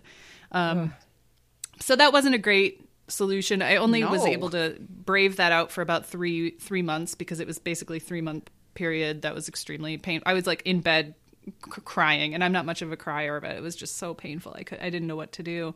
So I had that taken out, and I think I just suffered for another year or two. And then finally I went to a doctor. It was when I first moved to Dallas, and my doctor there was like, well, if you're not going to have kids, do you want to just destroy the lining of your uterus? And I was like, will that help? And she's like, yep. I was like, do it. Sign me up. And I didn't know what this was. It's called an endometrial ablation, and it's not really surgery. You can go, you can be put under for it. Some people, I wouldn't do it, not under anesthesia. Some people don't use anesthesia, but that sounds awful to me. And anything having to do with uterine surgery kind of creeps me out a little bit. So I definitely wanted to be put under. Just put me out. Put me Yeah. out. Yeah. Awake, Please. Wake, Good unless night. it's brain surgery, and I have to be awake so that you can see, Right, that you're where getting my my eyes are. language center or whatever. Otherwise, I want to be out. Yep. Yeah, when I was reading about it, I was like, if she says I'm not getting anesthesia, I'm not doing it. So, but it was not a big deal at all. It was a day procedure. I went in the morning. I don't remember anything. And I woke up and, I was a little bit crampy, a little bit bleedy for a couple days. And literally that was 2013. I have not had a period since. Wow. I haven't had PMS. I haven't had cramps. I haven't had the mood swings. I haven't had the pain. I don't know how all of that went away, but it did. And what they did for me, there's a couple different ways, but mine was radio frequency. So they put this like mesh thing, and then they just like zap the inside of your uterus away. And then you don't have periods anymore. And it was great. And it does make it so it's not exactly birth control. If it makes it very unlikely that you get pregnant, but if you do, it's a high risk pregnancy, and it's probably not going to work. So that's why I also end up getting my tubes tied. Sure. Because I didn't want to just rely on that and then have to deal with like a terribly dangerous pregnancy. So I also got my tubes tied, but it has totally stopped my periods, and it basically like improved my life 1,000%. And I wish everybody knew about this as an option. So there you go. This makes me think about the whole minefield that is reproductive health in the first place, and how certain people, men, feel entitled to control women's bodies. And I know that there are some places and some doctors who won't do this as an option. If it's optional, like, I mean, you had a quote unquote legitimate reason because you were having so many health problems otherwise that it was a solution. But if I went to a doctor and was like, yeah, I don't want to have periods anymore, I don't want to have kids, just burn it out, burn it all out. Yeah. Then there's a decent chance that people would be like, no.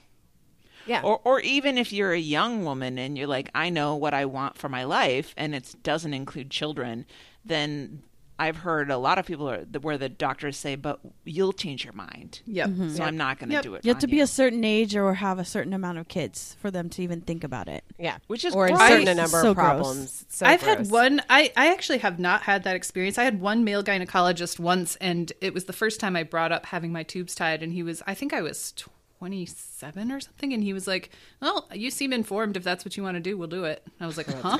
I was like prepared. I like had boxing gloves on. I was like ready to fight. And he was like, yeah, sure. I was like, oh, okay. Nice. Well, That's all good. right. No, but I do think it'd be like, yeah, you know, there's a lot. I have heard stories that there's a lot of women when they start to reach 40, it's like they start to get the marketing of like time to freeze your eggs. You just never know what you want, and it's really expensive. And I think it forces some women to like not second guess, but just be like, oh, do I want to do this? Should I be doing this? Even if you're like, I don't want to have kids, but you're like, what if I do change my mind? You know, am I going to completely regret this? I don't know. I think Well, it's... what if you had a baby and then you changed your mind? Yeah. Well, that's also a problem. You know, we're damned if we do, damned if we don't. Yep.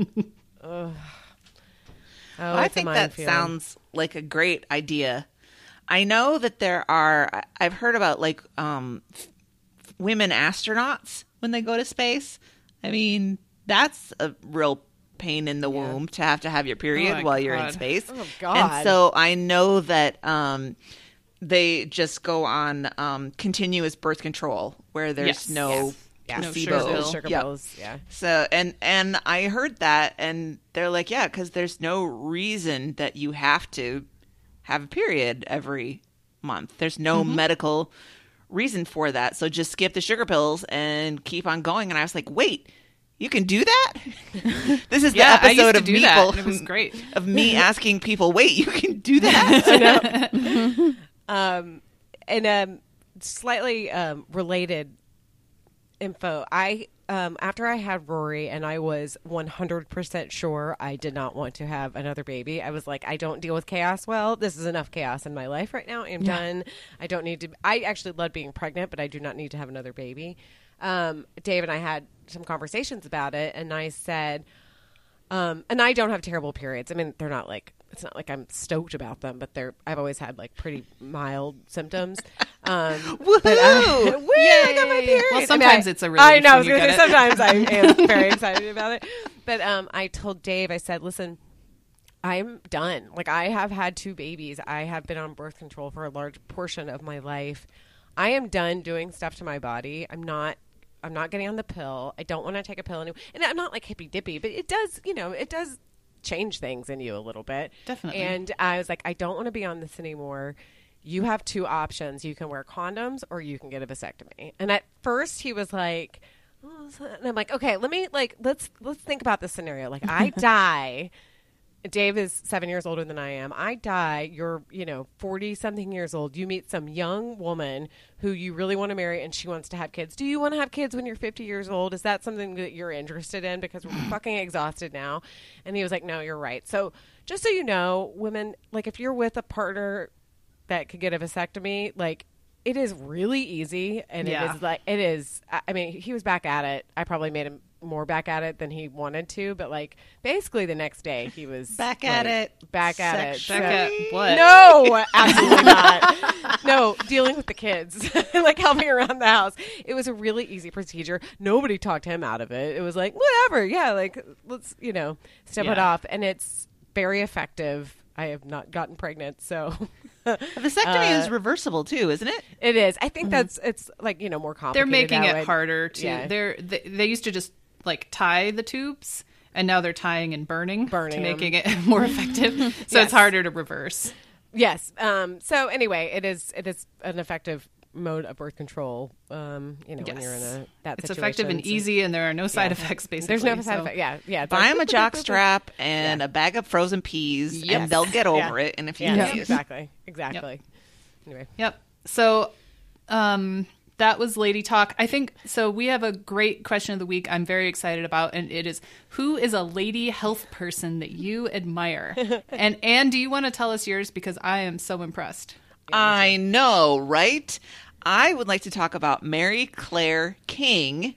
She has your birthday. She has my birthday. But she was born in Kismet. 1946, so February 27th, 1946. She's 75 years old. Other ways in which Mary Claire King is like me, her undergrad degree is in mathematics. Nice. Like me. She went to grad school to study statistics. Yay. Like me and Meredith, of course, until one of her professors talked her into changing it to genetics. Oh, she also went to Carleton College for her undergrad, which That's is in Minnesota, right? It's in Minnesota. It's one of the better private schools. And coincidence, my grad school roommate is now a professor there in the math department. Wow. Hey. So there are some Tishi connections here. So you with guys are twins. us, and like I want to call her Dr. King out of respect, but that's kind of taken already. Yeah. So maybe I'll call her Dr. Mary Claire. But anyway, so she is a geneticist, and she was, speaking of something we talked about before, she was the first person who showed that the breast cancer gene can be inherited, the BRCA1 gene that Hillary mentioned very earlier in this show. And because of that, they've been able to do a lot of work in early detection. And that was the one where Angelina Jolie found out she had that gene, right? And so she had the double mastectomy as a preventative measure. So that has saved a lot of women's lives. That wasn't the thing that first made her. For her, I think it was her doctoral dissertation in 1975, she wrote about how humans and chimpanzees share 99% DNA or their genetic material. So whenever someone trots out that statistic, humans and chimpanzees 99%. That's Dr. Mary her. Claire. Wow.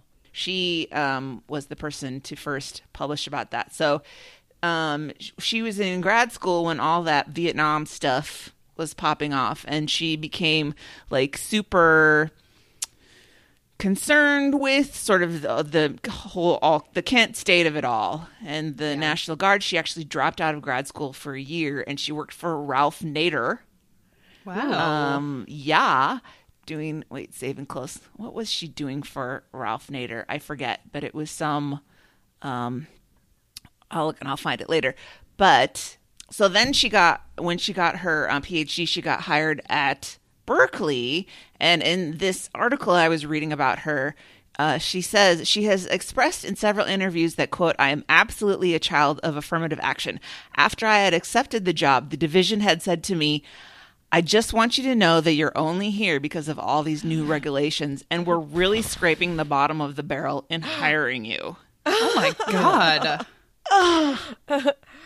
Oh my God. Cool boss. Yes. She also, in the 70s, she went to Chile to teach in Chile, and it was during there was a military coup in 1973, and she had to escape, and a lot of her students and a bunch of her colleagues were killed. Damn. So She's like Indiana Jones. Jesus. I know. Well, she's also, because of her work in genetics, she's worked in like identifying the remains of the Romanov family and stuff. Oh, wow. Genetics Genetics is so cool. She's done so much cool stuff. She was at Berkeley until 1995 when she moved to the University of Washington. Hey. For all of our Pacific Northwest people. And she still runs a genetics lab at the University of Washington to this day. How cool. What an awesome lady. Yeah. Dr. Mary Claire King, bad ass. Yeah. Yeah, she is. Seriously. Okay, I'll go next. I could just choose one. The one I've mentioned before, we talked about her once before, is Dr. Jen Gunter. She's a Canadian American. She's big on Twitter. She's the one who likes to attack Gwyneth Paltrow for her dumb claims. She actually published a paper on jade eggs and how there's no it's the abstract is so funny. It's like, did the ancient Chinese actually use jade eggs? And the abstract is like, we looked, they didn't. There's nothing there. So she's great. She's written a couple of really good books. She's about to put one out on, or maybe just did put one out on menopause. So maybe we should all be picking that one up in the next few years. Oh God. I know. Yeah, she also wrote the Vagina Bible, so she's great. But Dr. Joycelyn Elders, Yes. you may remember her as the... She talked about masturbation. Yeah, she pissed off all the conservatives, and she's been pissing off conservatives since Clinton made her the head of the Arkansas Department of Health in 1987, and she's been making conservatives mad ever since then, probably before that. But he made her Surgeon General in 93, and she talked about masturbation. She's in favor of weed. She's in favor of comprehensive sex ed. She's just so impressive. Everything I've read about her is just amazing. She was the first person in Arkansas to become board certified in pediatric endocrinology, so like kids with diabetes and other metabolic disorders. The first African American person and the second woman to ever head the United States Public Health Service. That's so She's cool. just like so cool and so smart and so progressive. I just love that even in like 1987 Arkansas, she was like unapologetically sex positive, and I just think she's super cool. And she's the still ability working. to get to that position. Yeah, she was born to like poor sharecroppers in Arkansas, like this tiny little farm town. So Very super cool. impressive lady. Yeah. Very cool. I'll go. Mine are like Instagram influency, but it was just it was two people that during like quarantine pandemic times that I was like, oh, like made Corona stuff like more digestible to me when I was like sort of confused. Laurel Bristow she works at, I think, Emory, and she's an infectious disease researcher. She's younger, like she's 32 or something, and her Instagram is very like accessible, but she had really good information about like vaccines, how, when people early on were like, it's too soon for a vaccine. Like, this is, I don't want to get it because it's not tested. And, it hasn't been, the trials haven't been long enough. I don't know. I found her information like really cogent, and obviously like I'm not a millennial, but I think like one sometimes. So it was like presented to me in a way that I could understand it. Well, I think that relatable and reliable health information is so important, and there's not enough of it. So if you have a good health communicator, glom onto them. Yes, exactly. And I also like she puts, because I hate having volume up when I'm when I'm watching like an Instagram story. I don't know why it always annoys me. And she puts captions on all of her stuff. I love that. I never yeah. turn the volume on of those. Me ever. either, because I'm always listening to something or watching. I'm always doing 12 other things. I'm usually like, in bed and don't want to make noise or something. I don't know why, but her Instagram handle is King Gutter Baby. I have no idea why. But I thought she was really informative, and I really respected what she was talking about. And then at some point she linked to this other woman. I abhor her handle. It's Mama Dr. Jones, which like grosses me out. Because I don't like Mama anything. But I will say, at first I thought she was like, oh, this woman's terrible. But actually, they are like good friends, at least social media friends. And she is a OBGYN in College Station, which is like a very conservative part of Texas. That's where Texas A&M is. And she is just like very honest about OBGYN stuff. She's very like pro transgender rights and as honest about like abortion stuff and, you know, how women feel after having babies. And it's just like very honest not opinions, but facts about how pregnancy and just like female-centered stuff. And she talked a lot also about getting the COVID vaccination. You know, does it affect your breastfeeding and all of that kind of jazz? So It's so sad that we're so excited about like reliable health information. I know. And We're like, she doesn't lie to us. It's great.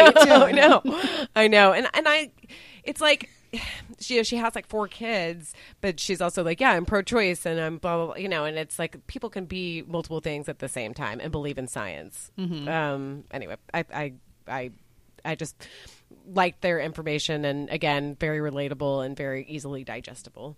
Cool. Yeah. Mine are hyper local. One is my primary care doctor, Dr. Wu.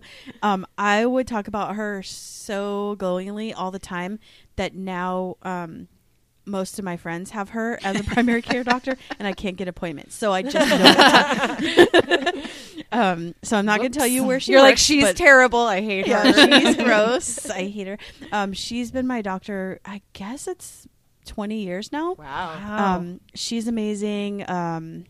There's like a movement called Health at Any Size, and she's definitely like under their body positive. Great. And also the phlebotomist that works at her office named Chelsea that listens to me when I tell her what I need to get blood draws, because I have what has been described as tiny infant veins that are very deep and roll. I don't know what any of that means, but because of that, they can only get it in like my left hand if there's been heat on it, if I've drank about a gallon of water before and I have to lay down. Well, and you if have needle anxiety, right? Exactly. So, and yeah. I think partly the needle anxiety is because of this. Like they have to dig around and Well, yeah, if it's going to be awful and traumatic, like I have Exactly. easy veins and it doesn't freak me out at all. But I think if I had a hard time with it, I'd be in the Yeah. same boat. And every person except Chelsea thinks that they're going to be the ones that get me and get it in the place that they think is best, which is always like the crook of my arm, which never works, and they have to stick me a million times. So I just love that Chelsea and I was like, oh my gosh, you listen to me. She's like, why wouldn't I listen to the people? I don't want to like have to be here for like so long, right? I just don't understand why it's unusual for people to listen to you. Yeah. Yeah. So those are my You're two a favorites. woman. Your voice is too high. They can't. Exactly. They don't register it. Well, if you I'm didn't have so probably much having a vocal period. fry, Right. I have vocal fry and It's that I'm Midwest like, accent. Yeah. Totally. and maybe I'm going to speak for you, Meredith, but Meredith's mom and my mom, both nurses. Shout out to them. Yes. yeah. Oh yeah. Good Absolutely. nurses are the best. Yes. Yep. Yeah, it's good to be raised by a nurse, although, well, in most ways, except Yeah. for when, like, you think you need to go to the doctor because your arm's broken, and they're like, No, you're fine, you're fine. and then your Yeah. arm's Flesh broken. wound. Not that that happened to me or anything. but- Or when the only time you ever get medicated is when you're coughing so hard you keep her up at night. Yeah, And then yeah. she takes you to the kitchen and gets out this ancient bottle of like 90% alcohol cough syrup and makes you take 2 tablespoons. And after the first tablespoon, you're like, oh, I'm good. I'm fine." That's enough. And she's like, God damn it, just take the second one. Are all nurses the same? I think so. I need to have that bottle. Like, where do you get it now? You have to go back to 1978. I think that's. I where think hers it was from. technically cherry flavored, but Well, And it has the crusties on the top right when you open it. It's like, oh yeah. Yeah. because you're not allowed to use it unless in those cases. my mom didn't care about expiration dates on medication, which is No. at least I can conclude from looking at her medicine chest, because there was some old ass shit in there that we still used all the time. Yeah, you just need to take double, right? Yeah. What's up with that? I know. I googled it once, and it was like the effectiveness just wears off. It doesn't mean it's bad. Yeah, it doesn't turn poison. It just doesn't work. Oh gosh. All right. What's next? Hillary? You Yes. got recommends for us? I have a couple of recommends. I binged this show. It's only 5 episodes. It's called It's a Sin. It's on HBO Max, and it is. It's made by the guy that made the original Queer as Folk, which I didn't watch, but so good. the English one. But it follows a group of mostly gay men who moved to London in the early 80s, and they all kind of find each other in this sort of frenzy, like friend Z kind of way. And they're just kind of like living out loud, being gay and having a great time, and slowly but surely, HIV starts to encroach, and it's really sad. I'm going to tell you that. It is very funny in a lot of parts, and it's really fun. Like it's the lives that they're leading, but then it's kind of sort of analogous a little bit to the beginnings of coronavirus, where people obviously completely different in a lot of ways, but where people are in denial about how serious it is. And they're like, oh, it's just like, it's not, this isn't real. Like this, like there can't be a gay cancer. There can't be this. And it's just really sad as they start to get through it. And I don't know. I found it really effective. And it just like, it reminds you of like when I was first having sex. Dad, I was married, I promise. No, but like when I was first becoming like a teenager or a sexual person. How scared we were of AIDS and how embedded it was in our brains of like, you have to use a condom. Like you can't, like I was so scared to get AIDS. It just was, just petrified me. And I don't know, the beginning of this, of just how scary this unknown thing is, and it's killing people, and it killed off a generation of men mostly. And it was, I don't know, just thinking back to it and thinking about like how kids now, not like they don't think about it, but it's not a part of their lives. Like it's not as big of a part of our lives. We had a whole college class on how AIDS was transmitted and how the disease, mutates, and they can't really they can't figure it out because it changes so much, and blah, blah, blah. And now they sort of have it nailed down. Now it's not eradicated, but it is not what it used to be. And you can get on, I think meds. I think a lot of gay men are on like precautionary meds for it. Yeah, so yeah. Well, gay men aren't the prime demo for it anymore. No, yeah, exactly. But they get stigmatized for it still. Yeah. Like they still can't give blood. I mean, it's so ridiculous. crazy. And like, there's a part of this where one of the guys is trying to get like a mortgage, and they ask, and this is when, and I don't know if this was standard, I didn't do the research, but they asked like, are you gay? Like, have you ever been tested for HIV? Like, not even have you tested positive. For a Have you ever- mortgage? Yes. If he dies, he can't pay back the loan. Right. Yes. That used to be on, I remember it being on for medical forms. Yeah. Like they could deny you because of HIV status to go to the dentist. And it's so, the saddest part is when one of the guys, they realize that he has AIDS. It's not a spoiler because that's what the whole show's about. And this is earlier on, probably around like 84, 85 or something. And they just lock him away. And he's not in London. I think he's in Wales. But they just lock him away. And they're like, this is what he has to do. And they have to like basically get a court order to get this kid out and to get his mom to see him or visit him. Jeez. Because, I mean, I get that they were scared. They had no idea what was going on. But it was just like the way that they do it. Like he basically brought it on himself. Like this is his fault. He participated in these activities. And it's just, it was really sad. But it's really well done. I mean, it's a little soap opera, but it's well done. And I don't know. I enjoyed it. And there's some... Sorry. Oh, I was going to say Pose does a really good job of showing the AIDS epidemic in New York. Yeah. I mean, I think I heard somebody say one time, like, we'll never know the art. I mean, that's kind of a generic thing, but the art that we missed out on because so many people died. There are a lot of corollaries. Succession. Well, Fauci was really involved in figuring out AIDS too. Yeah. But I think I was listening to NPR. What does he keeps changing his stupid mind?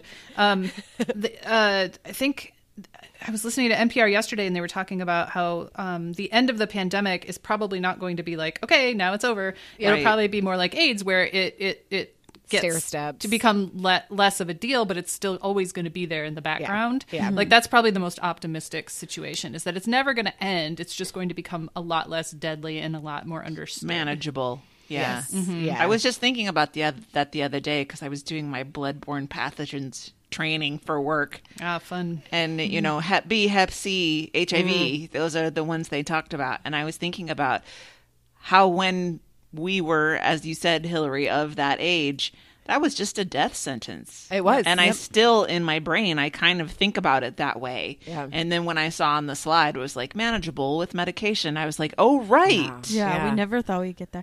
I think also, I mean, Meredith, you had not just your dad, but other gay people in your life, and it was even more Yeah. hit home. Yeah, and I mean, there's a whole generation, probably people our age, gay men, they don't have anyone in the community to look up to. No. 'Cause Yeah, there's a whole generation that's basically gone. A lot of my dad's friends died in the early 90s from it. yeah. I mean, I remember when Magic Johnson announced his diagnosis, it was like, oh my God, he's going to die. Like, and I mean, obviously it shows what money can do. Well, and what most money- people did who didn't have his resources. Yeah, exactly. Magic Johnson and the guy from The Real World. Yes, Oh, Pedro. yeah. Pedro. Pedro. That really was like one of the first people I knew, quote unquote, that had AIDS. And it was And you were like, oh, they are people. You know? It's like Magic Johnson and Pedro put that face on it. yeah. Yeah. Yeah. Well, because with early on, they really tried to get out the Ryan, was it Ryan White? Was that his Yep. name? Yep. And it's like, he didn't do anything wrong. Like, he didn't do anything wrong. He just had a blood transfusion and that's it. Like, he's an innocent victim of this. And it is scary. But when you see people who, did have sex, this is how they got it. But they're multidimensional, good people, that don't deserve this, that whatever sex they have is their, that's what they do. It was not a moral judgment. Anyway, it was good. I recommend it. Or is it? I know. On actually slightly scarier subject, I watched this documentary because I had heard it might be nominated for Best Documentary. It's called Boys State, and it's on Apple Plus. And it follows something that I didn't know. I had a couple of friends that were involved in this stuff, but I guess through the American Legion, they have Boys State and they have Girls State. And this group of boys, it's focused on the one in Texas. And they essentially have a camp, and they get together and have two parties and kind of like go through the electoral process of electing a governor and, some other offices, which they don't do anything because it's just like kind of the end result. So it's like, okay, we just like showed us the political process. Sure, it's like an exercise in how it all works. Yes, exactly. And it is frightening. I would say I don't like a group of boys all together really stresses me out. Yeah. And all of Yeah. these boys, I will say, have been told their whole life that they're very smart. So, and these kids are like, in some way, it's very impressive that they can organize enough to like do this process, because in my head, teen boys are just like, bleh, they don't have any like interior life or anything. So They're Beavis and Butthead. yes, exactly. So in some That's kind of my opinion too. these are like kind of like debate kids. They're very smart. They can talk really fast and spout off. Now, because it's Texas, kind of like what we were going back to before, they care a lot about abortion. That's something that they talk about a lot. These teen boys who have probably never gotten laid talk a lot about abortion, and talk a lot about gun rights. But it is very kind of allegorical for Texas. It's a good analogy for Texas because there are a mass of like white blonde boys that are really conservative and making these impassioned speeches. But then strangely, some people come up that are different, that are kind of more liberal or whatever. And liberalism is kind of, I don't know, it's, they don't really talk about like being a Republican or Democrat that much, but it's like you can tell the ones that are not so down for the Second Amendment or whatever. It just is really interesting. I don't know. It's creepy, but also like, are these the young leaders of America? Because they're being trained to be. There's a lot of Ben Shapiro's in there. But I found it both very scary, but also weirdly intriguing and emotional, kind of at the end. So I don't know. I recommend it, and it might be nominated. Who knows? But I thought it was. It was like unsettling. In between your rewatches of Spotlight. I know. Fun, Soften the relaxing blow. entertainment. We're going to go on to the shameless Amazon plug of the week. But first, I have an update. I found it. Dr. Mary Claire King, the year she worked for Ralph Nader, she studied the effects of pesticides on farmers. Oh. So, Oh. NBD, just that. not. All right. So my shameless Amazon plug of the week, guys, I've really been getting into crystals lately. Oh, yeah, I read about those. No, actually, I purchased 2 pounds of isomalt crystals from Amazon last week. Isomalt crystals are a special kind of sugar that has a lower melting temperature because I'm really into it on the gingerbread project now. Oh, you're still doing it? We haven't seen March. updated pictures. I know. I said I was going to do one every month, and then I forgot February until almost the end of the month. So I'm going to do 2 in March. But you use isomalt a lot when you want to make sugar glass, like sugar that looks like glass. Anytime they do it in the Great British Baking Show, where they do something glassy, it's isomalt. So lower melting point, and then you can tint it. And my March 1 project, March A, let's put it that way, I decided to make a gingerbread stained glass window. Cool. So I cut out all the bits, not that much. It's pretty simple because I don't know enough to make a, Jesus and the 12 apostles or whatever in my gingerbread stained window. But I did that. So I baked the gingerbread. It turned out great, but unfortunately, when it dried, it bowed a little bit in the center and raised up off the sheet a little bit. So I can't do the isomalt with that because if I pour in liquid isomalt, it'll just like seep underneath it and spread out because there's air down there. So I have to rebake it. I made more gingerbread today.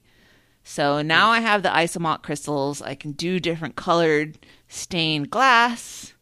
And I shall tell you how it turns out. That's so cool. I want very pictures. Me too. Me too. Yeah. Very cool. I'm glad it wasn't real crystals. Go charge them. I just assumed it was some sort of meth that we didn't know about. Hey, that's like what they can use to make the blue meth in Breaking Bad. Oh, yes. Oh, I bet they did. I bet they did. All right. I'm doing some housekeeping.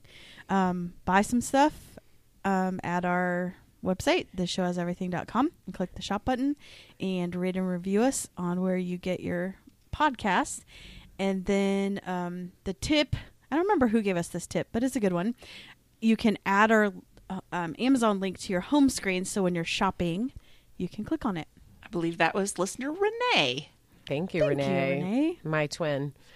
Get involved. The website is thisshowhaseverything.com. You can also use throwyourphone.com, which you can also sell us some marketing tips. Martinez, I'm looking at you. Don't take our domain names. We didn't authorize it. Join the Facebook group. It is lots and lots of fun.